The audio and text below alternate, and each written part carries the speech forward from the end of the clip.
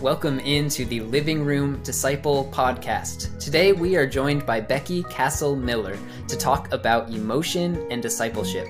Becky is a PhD student studying with Esau Macaulay at Wheaton College, and she's looking at the New Testament and researching emotion in the Gospel of Luke. We also wanted to let you know that you can check us out on livingroomdisciple.com, and you can also support the work we are doing on our Patreon. All right, let's jump into today's episode with Becky Castle-Miller on the Living Room Disciple, where discipleship finds a home.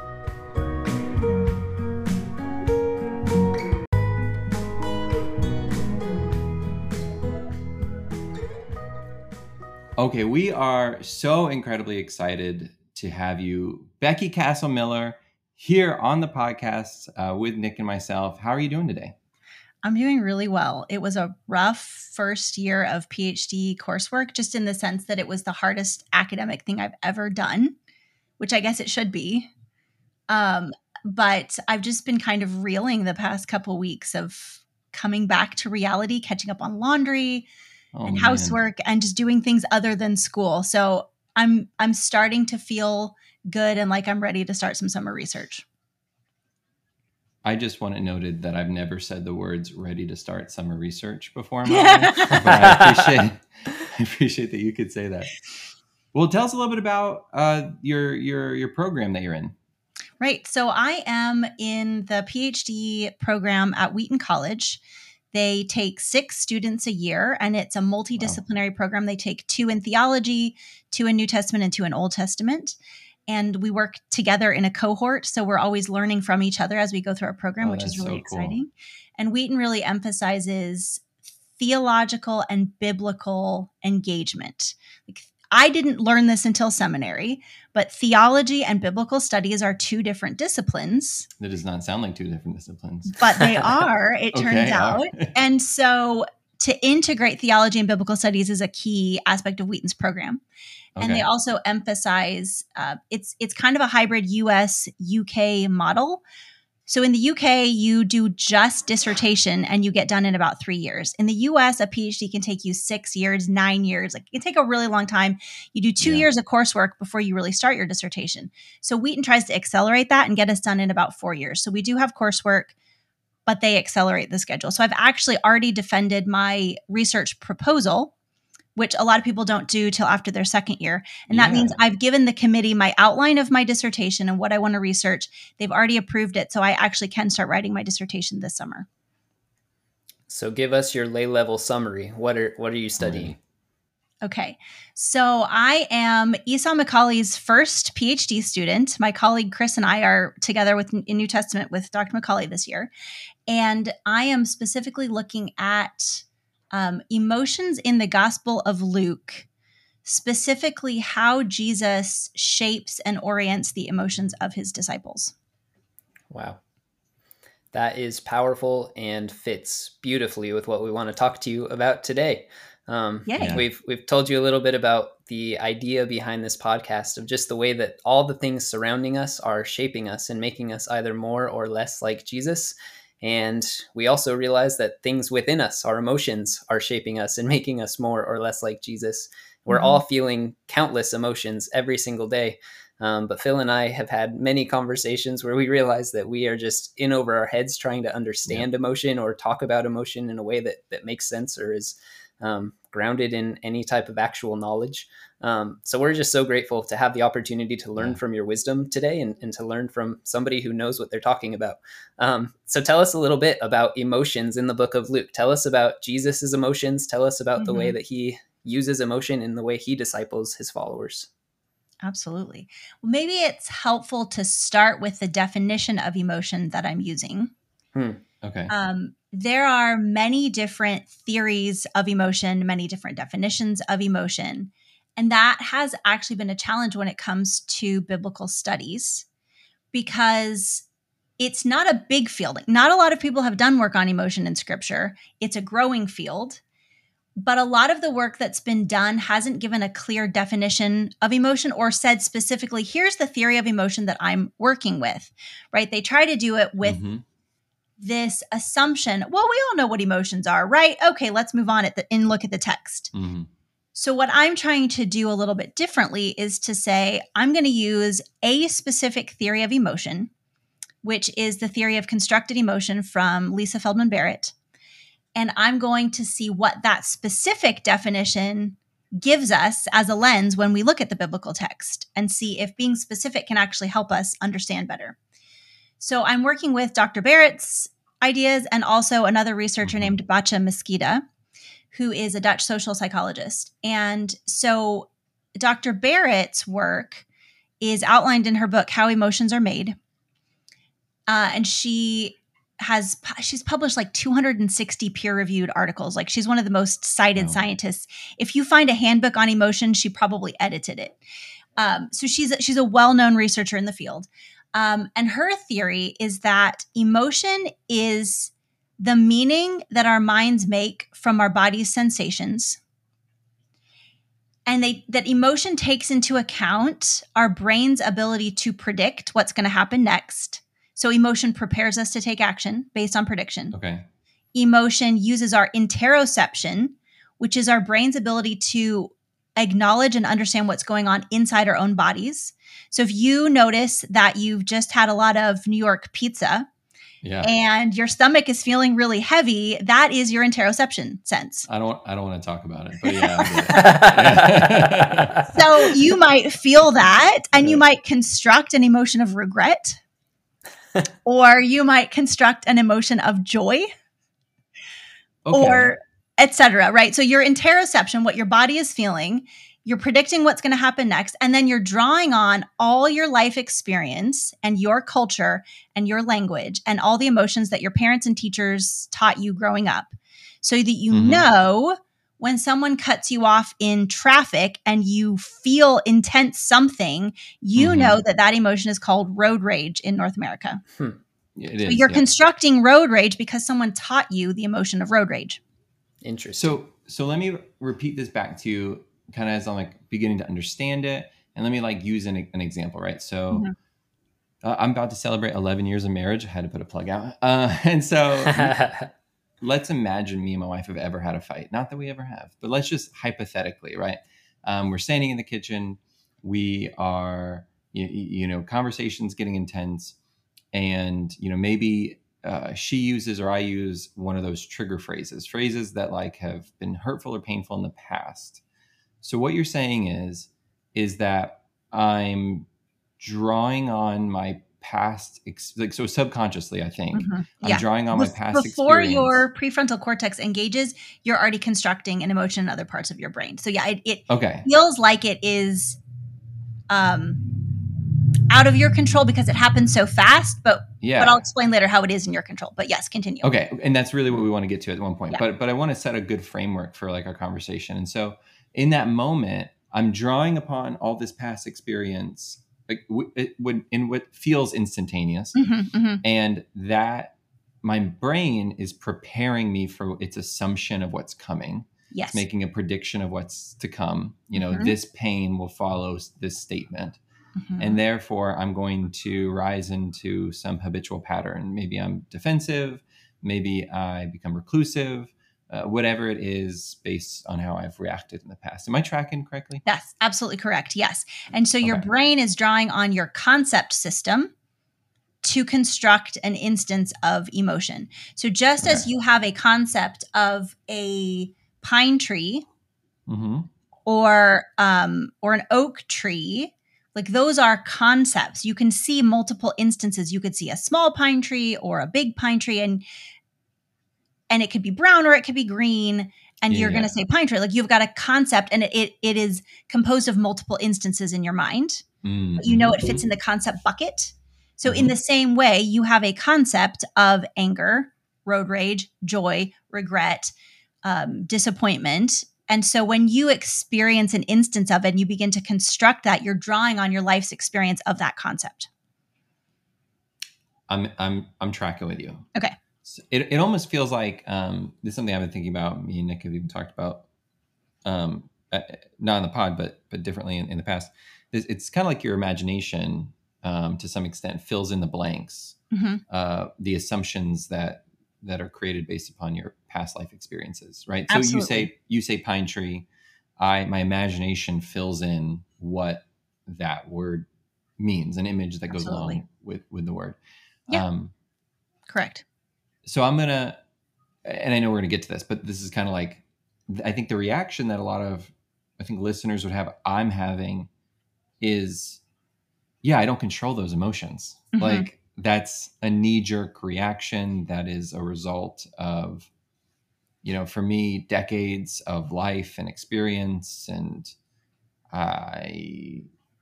why is it even important to study this and to understand this in scripture? Right. And then how do we apply that to our life?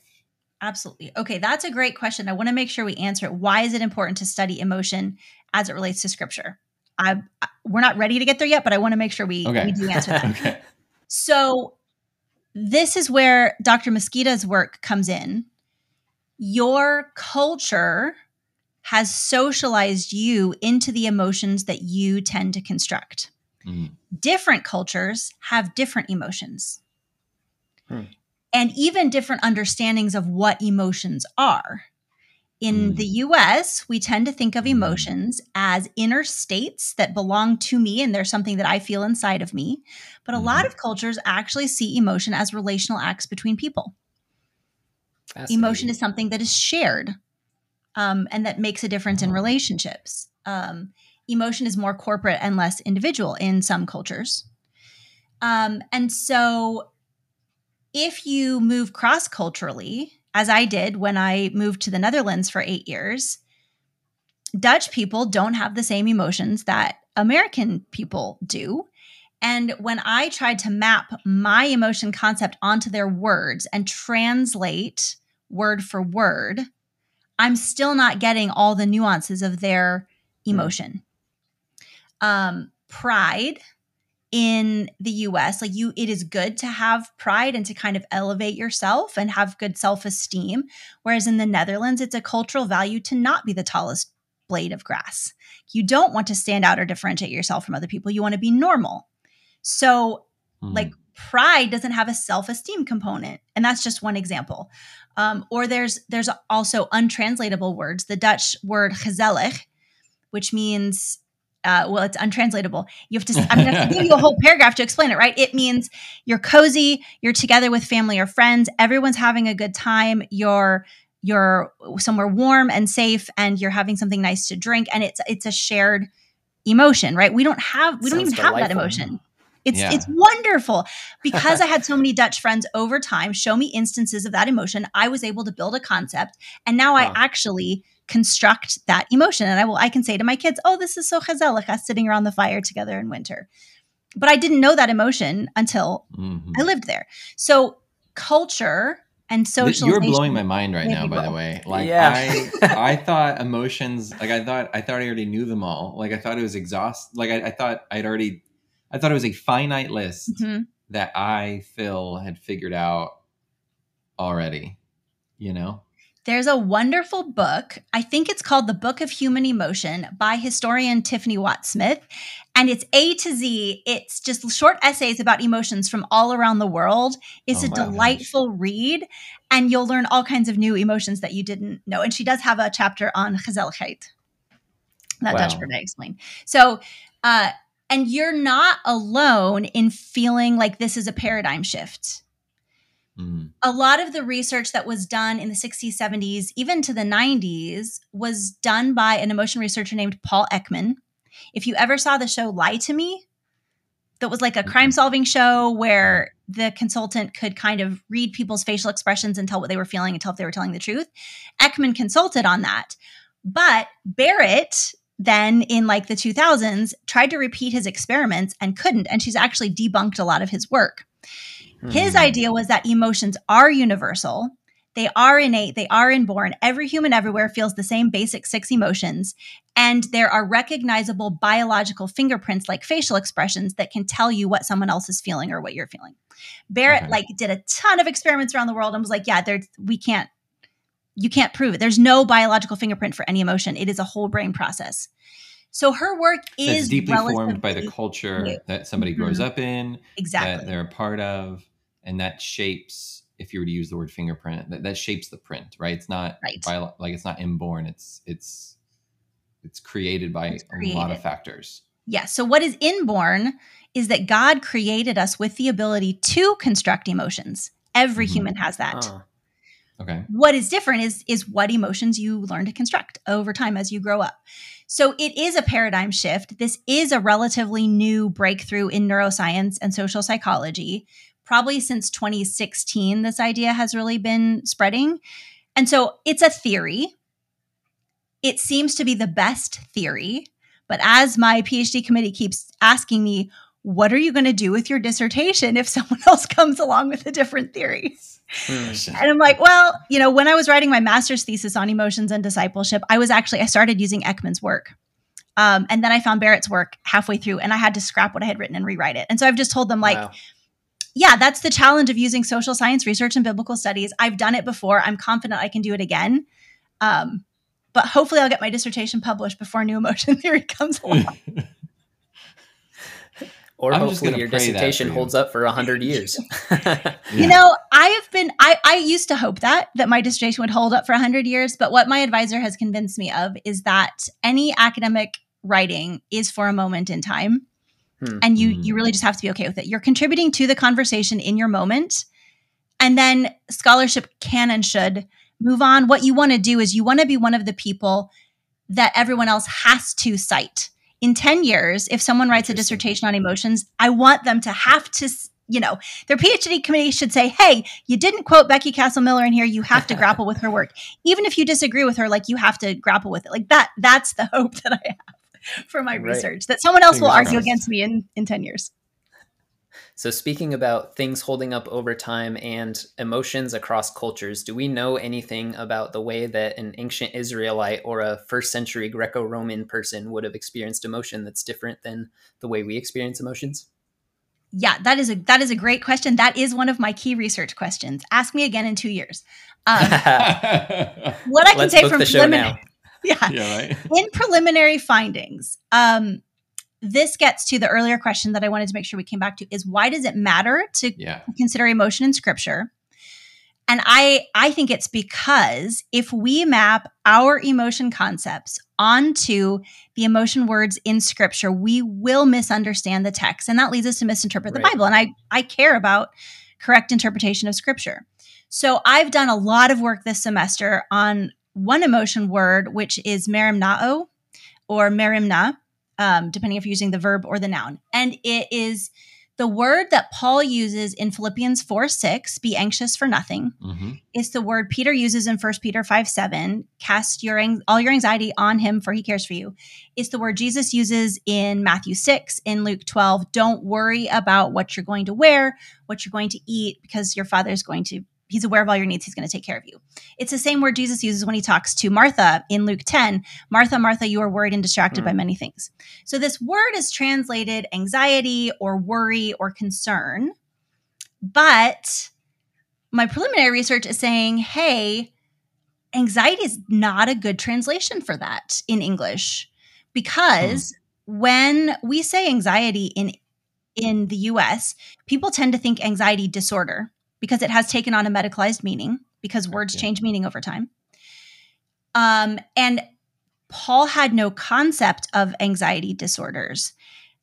And that's not what he's talking about. And so I've seen pastors use Philippians 4:6 to condemn people with anxiety disorders and tell them they're sinning. But I think that's a misapplication of the text. Whereas if we look at possible translations of the word and understand that it is a different emotion than our word worried or our word concerned or our word anxious. What does it mean to Paul? Well, maybe it means don't be unduly concerned. Don't be divided in mind. When Jesus says it, it's don't prioritize the things of the world, but prioritize the kingdom of God. That's very different than condemning someone with an anxiety disorder, right? So that is a very long explanation of why I think it's important that we care about emotion in scripture, because I think we have a tendency to misread the text by assuming it means the same thing as our emotion words with a word for word translation. So when we look at and I think Jesus saying, look at the birds of the air, look at them, don't worry over. This is the biggest butchery of this text anyway. Okay. Anyways, when Jesus is essentially, don't worry, I take care of the birds. I take care of the flowers. Like, I'm going to take care of you too. What you're saying is to understand Jesus's words or Paul's words or Peter's words, or, to understand the teachers and the authors of the New Testament texts. If we misunderstand those key words, and I take this word worry, and then what I do is I dump my 30 plus years of anxiety, of laying awake at night, of, having increased heart palpitations, like all those experiences, I take them and I dump them onto this word, then you're saying like I can get a wrong understanding of Scripture. Exactly. That's my contention. That's what I'm arguing for in my dissertation, that we need a better understanding of these words. And so to Nick's question, what was an ancient Jewish understanding of emotion? What was an ancient Greco-Roman understanding? So I'm actually going to do a guided research in the fall where I'm going to read some of the Greco-Roman philosophers and read their views on the passions and the virtues. They didn't use the word emotion. And see what their ideas were. So I've read quotes of Aristotle and other people's work, but I'm going to actually go read Aristotle and see what I can get. I've read quotes from Socrates, but I'm going to go really look at what did he think about the passions and the virtues. But what I've gathered so far is that there's been kind of this assumption that if we look at ancient Greco-Roman emotion, we will understand ancient Jewish emotion in Scripture. So a lot of the work on New Testament emotion draws from Greek philosophers. But if we understand that different cultures have different emotions, even contemporary cultures, we're going to say, wait, Greco-Roman understanding of emotion, or Greek understanding of emotion, Roman understanding of emotion, and Jewish understanding of emotion are going to be different. They may use the same word. They may say orge and anger, but it means something different to a Greek than it does to a Jew. That was going to be my next question, because those New Testament texts are written in Greek by Hebraic thinkers and by people who have a Jewish understanding of these emotions. So they're using Greek words, but with Jewish understandings. Right. And so I think we have to draw on Old Testament texts, the Septuagint largely. So if you take the Old Testament in Greek in the Septuagint, this is one of my projects. Like I'm going to have a chapter on this. I think if we look at, so like Psalm 55:22 is what Peter quotes in 1 Peter 5:7, and it uses the same emotion word there in the Septuagint. So what if I look at the context of that psalm and I assume that that's the context that Peter is drawing on? That's going to give me an understanding of what Peter means that's different than if I assume he's drawing on prevailing Greek ideas of this word. I'm also looking at other Second Temple texts, like some of the scrolls that were found at Qumran, to see what literature and examples were informing the writers of the New Testament. Where do these emotion concepts show up in their Jewish history, and how is that informing the emotions that Jesus is then teaching his followers? So that's kind of like my roadmap, and I haven't done a lot of the work yet, but that's where I think it's going. What I think I'm finding is Jewish emotion is different. And if we look at context from Old Testament and Second Temple literature, we're going to have a better idea of what Jesus means than if we just look at Greek philosophers.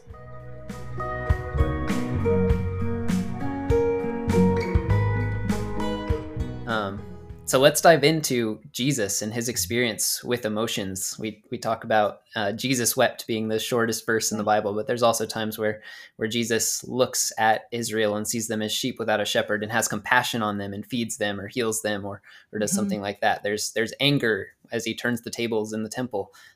Jesus experiences emotion just like we do. What have you found in looking deeper into Jesus's emotions in Luke? So in Luke, I charted 158 instances of emotion, whether from Jesus or his followers or the crowds around them or the angels, etc. Angels saying, "Do not fear." I count that as an instance of emotion. So there's a lot of emotion in the Gospel of Luke when you start looking for it. It's on every page.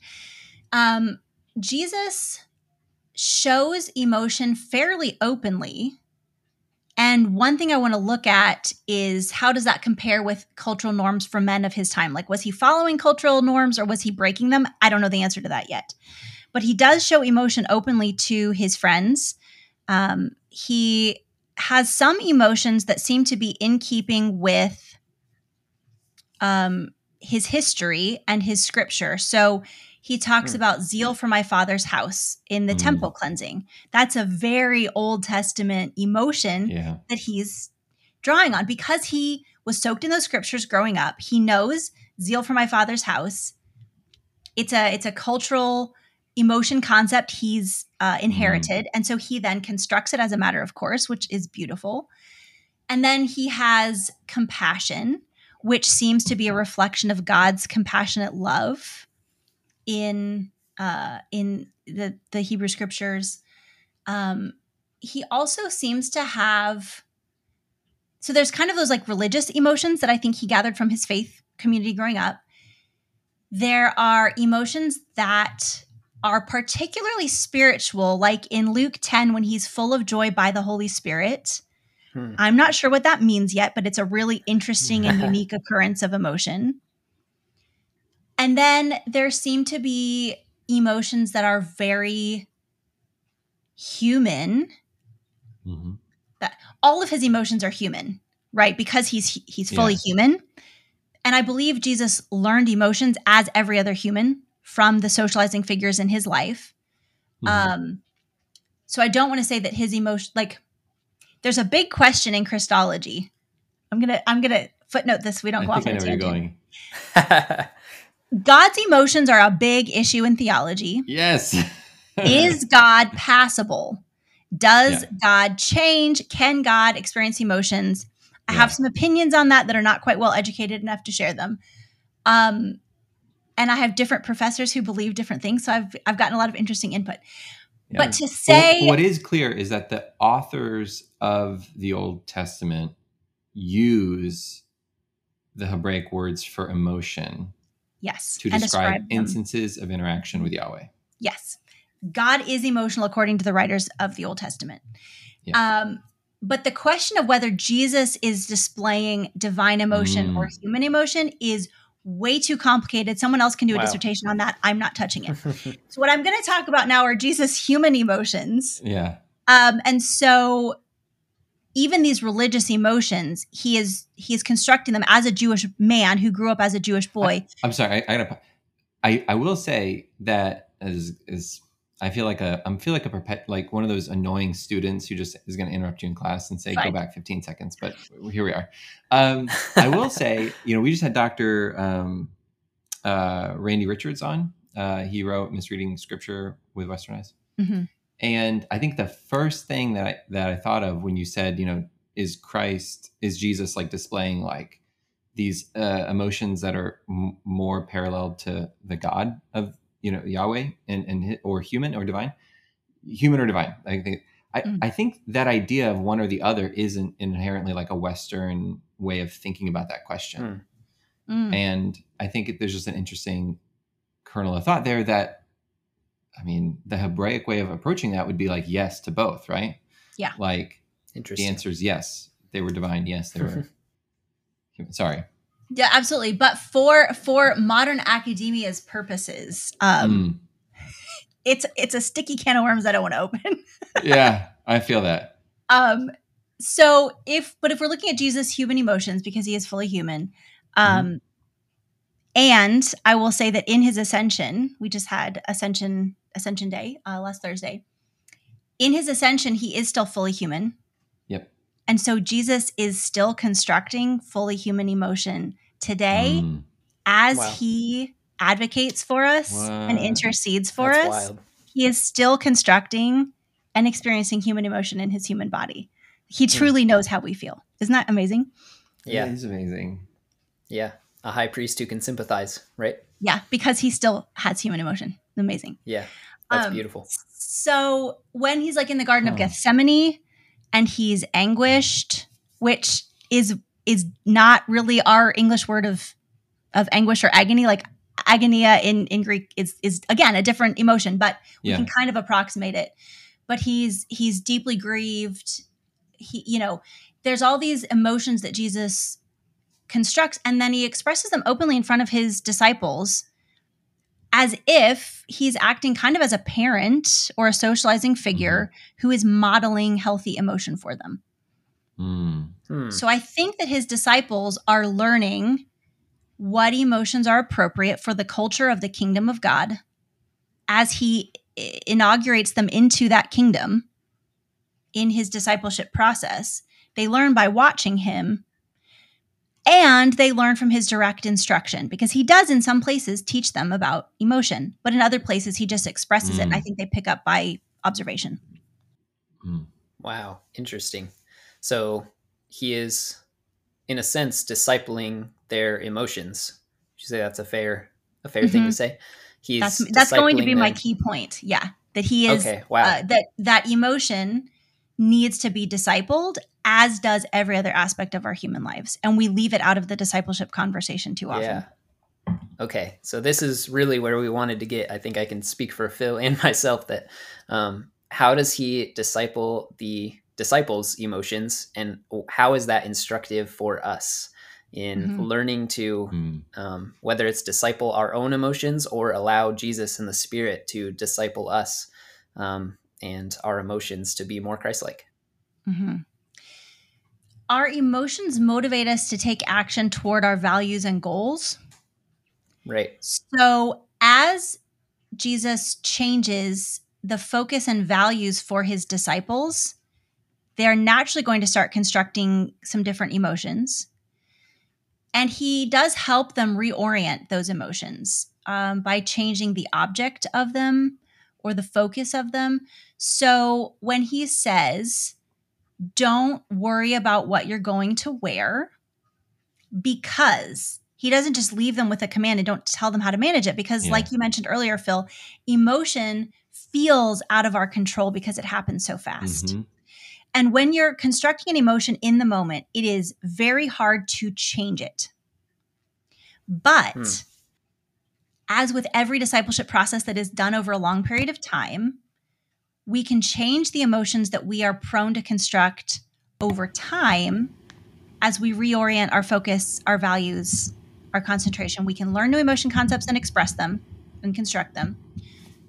We can focus on particular things, which impacts our prediction function of our brain. And so we'll begin to predict and then construct healthier emotions.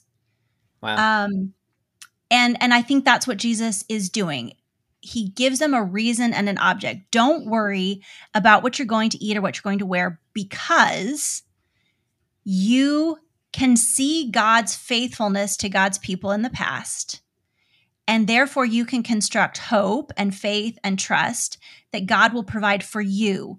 You can be reassured that God knows your needs. You can be reassured that God will provide for you. Here's how you ask in prayer.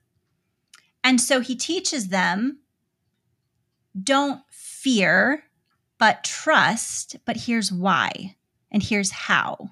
So he reorients their emotions and helps them turn toward really healthier coping mechanisms. So, okay. So I think I'm putting together kind of a picture here. And honestly, that's the point. It almost feels like Jesus is saying is like, and I think what you're saying is our emotions are to some extent a byproduct of what we are expecting, what we are predicting for our future.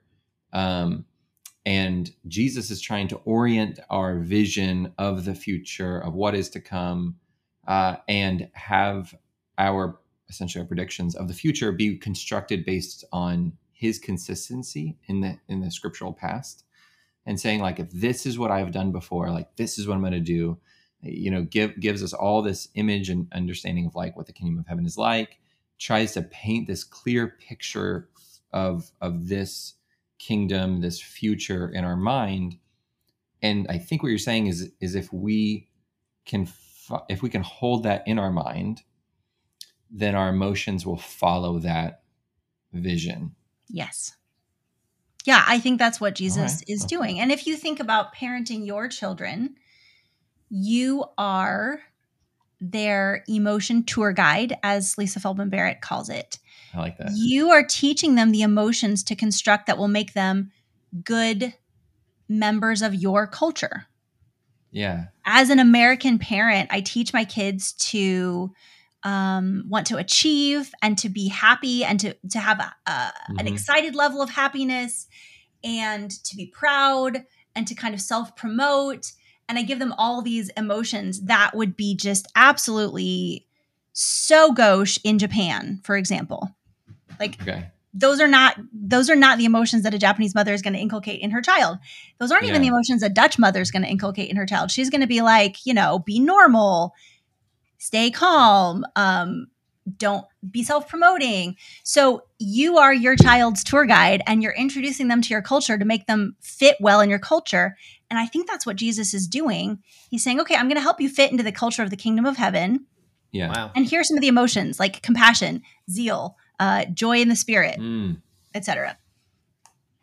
A lack of worry. Perhaps defined differently than we understand that. A focus on the priorities of the kingdom instead of a focus on the priorities of our temporal life.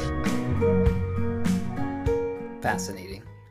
So speaking of children, one question I really wanted to ask you is so I have a 3-year-old and a 1-year-old, and I find in myself that there are very few things that can make me angrier than the 3-year-old not letting me change his diaper or brush his teeth or him not staying in his bed or things like that. And I get angrier than the moment deserves.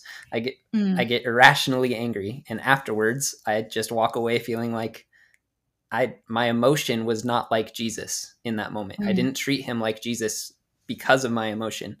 So what would you say to those emotions, even like what we might call positive emotions, but that are aimed in a poor direction, like feeling happy at somebody else's expense when something bad happens to them because we don't like them? Schadenfreude.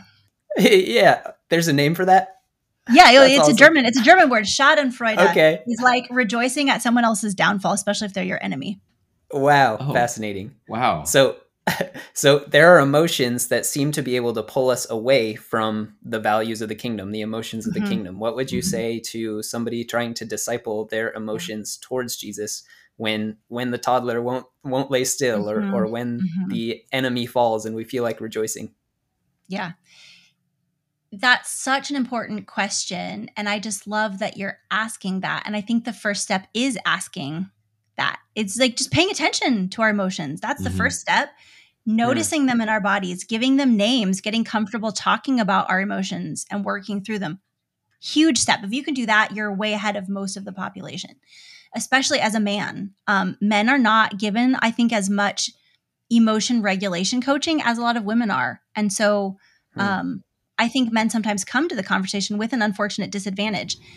Yeah. Men are not less emotional than women or less capable of emotional maturity than women. They're just less cultured in it in some cases.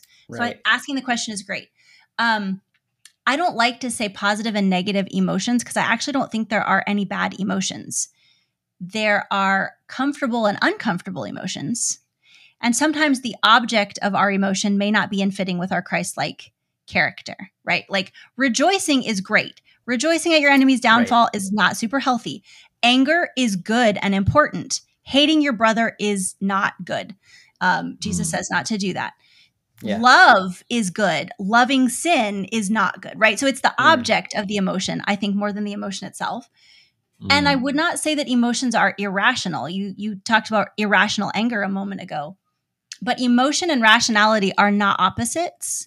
They are all part of our thought process, and we actually need emotion to make good decisions. To think that we can be purely rational without emotion is actually not how our brains work, and it's a ridiculous goal. Like it's not even a thing you can do. Thinking and feeling are intertwined in our brains and bodies. It's a false dichotomy. So your anger when your toddler won't lay still is not irrational. It's completely sensical. It makes sense. You are frustrated in your goal, which is to care for your child by changing their diaper, and you are blocked from accomplishing your goal because they won't stay still. And your natural emotional response is anger or frustration. That is exactly how God designed your body to work. So you're working exactly as you should. Now, what you want to do is learn to manage that so that you're not harming your child by yelling at them or whatever, in the process of your very normal and healthy anger or frustration. If you're feeling like you said your reaction was outsized, more than what the situation called for, then that is an indicator that you might have an area of growth there, or even a wound that needs to be healed inside of yourself. Is there something that happened in your past that this is reminding you of, that's pointing you to an unhealed wound? Like your emotion in the moment makes sense for the situation, but perhaps the intensity of it is coming from something from your past that's leaking into your present. And that is something that you can heal. And then the intensity would be more what you feel is fitting for the situation in the present. Does that make sense? Yeah, absolutely. Thank you for that. I guess I want to push back just a little bit, not like in like absolute disagreement, but I think this is raising some questions that I'm having. And so one of the things that you were saying is that, no emotion is bad. And I think I'm tracking with that general idea.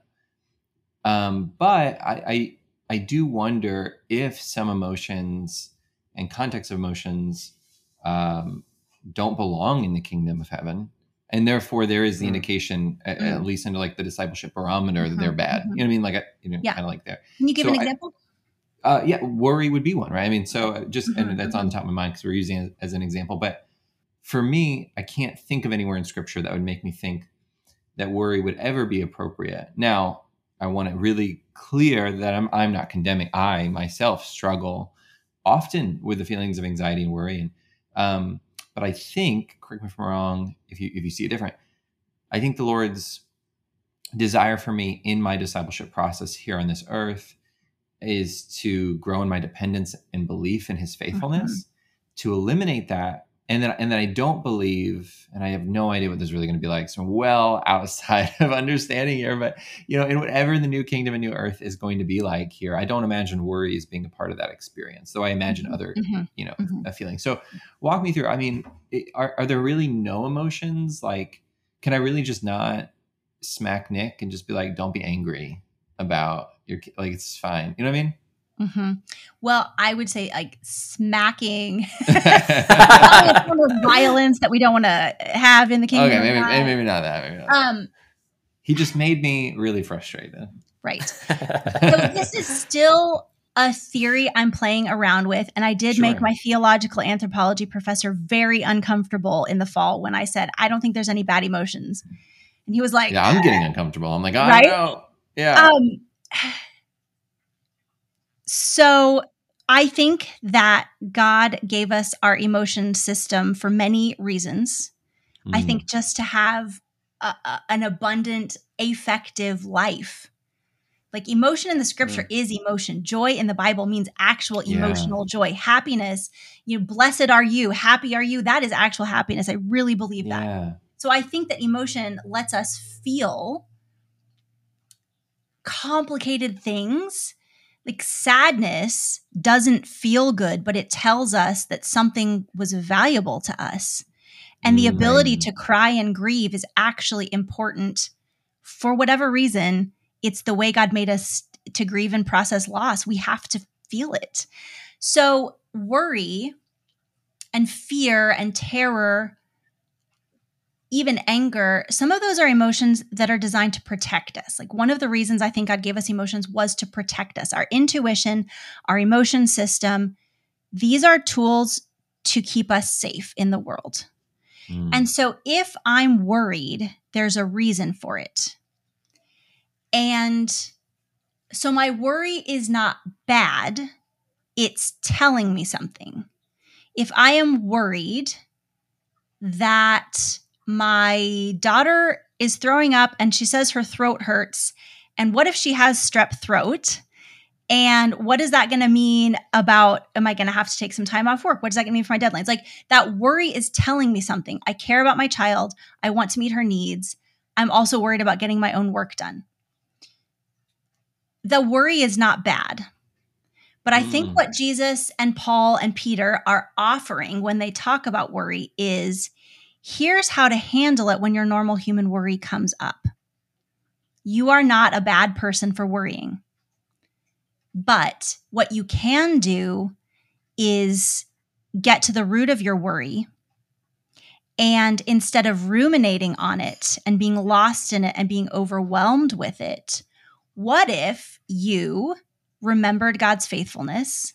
What if you asked God for help and humbled yourself by reaching out instead of being self-sufficient? What if you asked the community of God's people to help you? Mm-hmm. And what if you settled your mind in peace that God can bring you in the midst of your worry? So it's not like, don't worry, you're bad for worrying, just shut down the worry, stop worrying, stop worrying, stop worrying. Yeah. It's like, hey, your worry is telling you something. The world is hard, and sometimes you don't have enough food on your table. And when you're in those situations, here's how to emotionally mature and spiritually mature and reorient that in faith. Like, here are some coping skills. It's like giving co-regulation. It's, I'm with you and I'm going to help you feel better in the midst of this. Does that answer your question? Like, the worry isn't bad or wrong, but I think potentially getting stuck in it or ruminating in it is where we get off course. And Jesus is offering us better coping skills. Yeah. How does that land for you? So I think I'm tracking. I'm also experiencing, I think, probably what you've been dealing with for some time, which is the limitation of the words that we have to describe what we're talking about. Because there's almost this thought that's ruminating in me that what you had said earlier, it's more like the object of that emotion, and that really resonated with me. And like I'm focusing quite a bit on that. And so there's, for example, this. And I'm using only Western English Americanized words to describe this. So I know there's so much that's just being missed out on here. But it's like this idea of concern, I think, is really biblical. I would say that Jesus's concern for me drove him to the cross, right? Like, I think that there's concern that is good and godly, and I don't feel like we're ever commanded. But concern for self-preservation of my temporal body and conditions leads to the manifestation of that emotion in a way that is representative of like a fallen humanity, which looks like worry and anxiety. And so when I feel worry and anxiety, I should think to myself, like, where is my focus? And if my focus is on my temporal self, which is leading to this, heart palpitations, like, what am I going to do? Then I'm probably outside of like the will of God or outside of his design for my emotions as his disciple. And that reminds me of another aspect of Philippians. Paul uses that same worry word in Philippians 2 when he's talking about Timothy, and it's a very positive use of the word. Timothy is concerned for you. Wait, is that the same word? It's the same word. Oh my gosh, this is confusing. In Philippians 2:20 and Philippians 4:6, it's the same word. No. Like Nijay Gupta and Michael Bird's commentary on Philippians is really good, and they touch on this. Okay. So Paul is commending Timothy for his concern for the Philippians.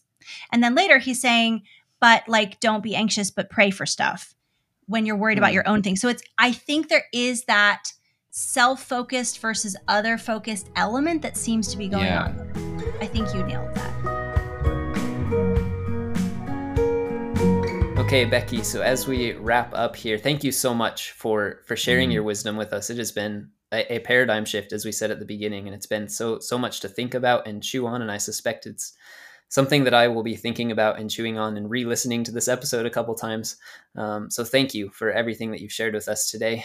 What would you say to the listener that is dialed into what you're talking about, wants to know more? What would you say to us as we continue to think about this and meditate on it? What's kind of a closing thought that you would leave us on? Your emotions matter. Your emotions are important. God gave you your emotions. Don't try to shut them away. Don't shut them down. If your emotions are feeling too big or out of control or really uncomfortable, and uncomfortable might be too mild of a word for what some people are feeling if they're in deep despair. Jesus cares about your emotions, and Jesus understands your emotions. Even if he maybe, this is a whole other question. Like, I know that Jesus, and I believe that Jesus has human emotions in his human body. Since he now is like able to oversee the whole of the world, like, does he now experience all cultures' emotions? Now I'm like, I'm curious. I don't know. But even if Jesus doesn't know like your exact emotion, he knows what it feels like to feel, and he cares, and he intercedes for you with the Father. And so going on a journey to grow in emotional health as you grow in spiritual health is absolutely worthwhile. It will improve your relationship with God. It'll improve your relationship with yourself, and it'll improve your relationships with other people. So the journey to become emotionally whole and emotionally healthy is absolutely worthwhile. And to be spiritual or to be a faithful follower of Jesus does not mean to be unemotional. Thank you so much for joining us today on the Living Room Disciple podcast. We are stoked that you've been here with us, and we're praying that this conversation with Becky Castle-Miller was as much a blessing to you as it was to Nick and myself. You can find Becky online at BeckyCastleMiller.com and all the different socials, and she has a Substack. All the links to her connections are in the show notes below. Don't forget to check out our website, livingroomdisciple.com, for more information about us and our column that we write weekly, and also how to join us as a supporter on our Patreon page. Thank you so much for listening to Living Room Disciple Podcast, where discipleship finds a home.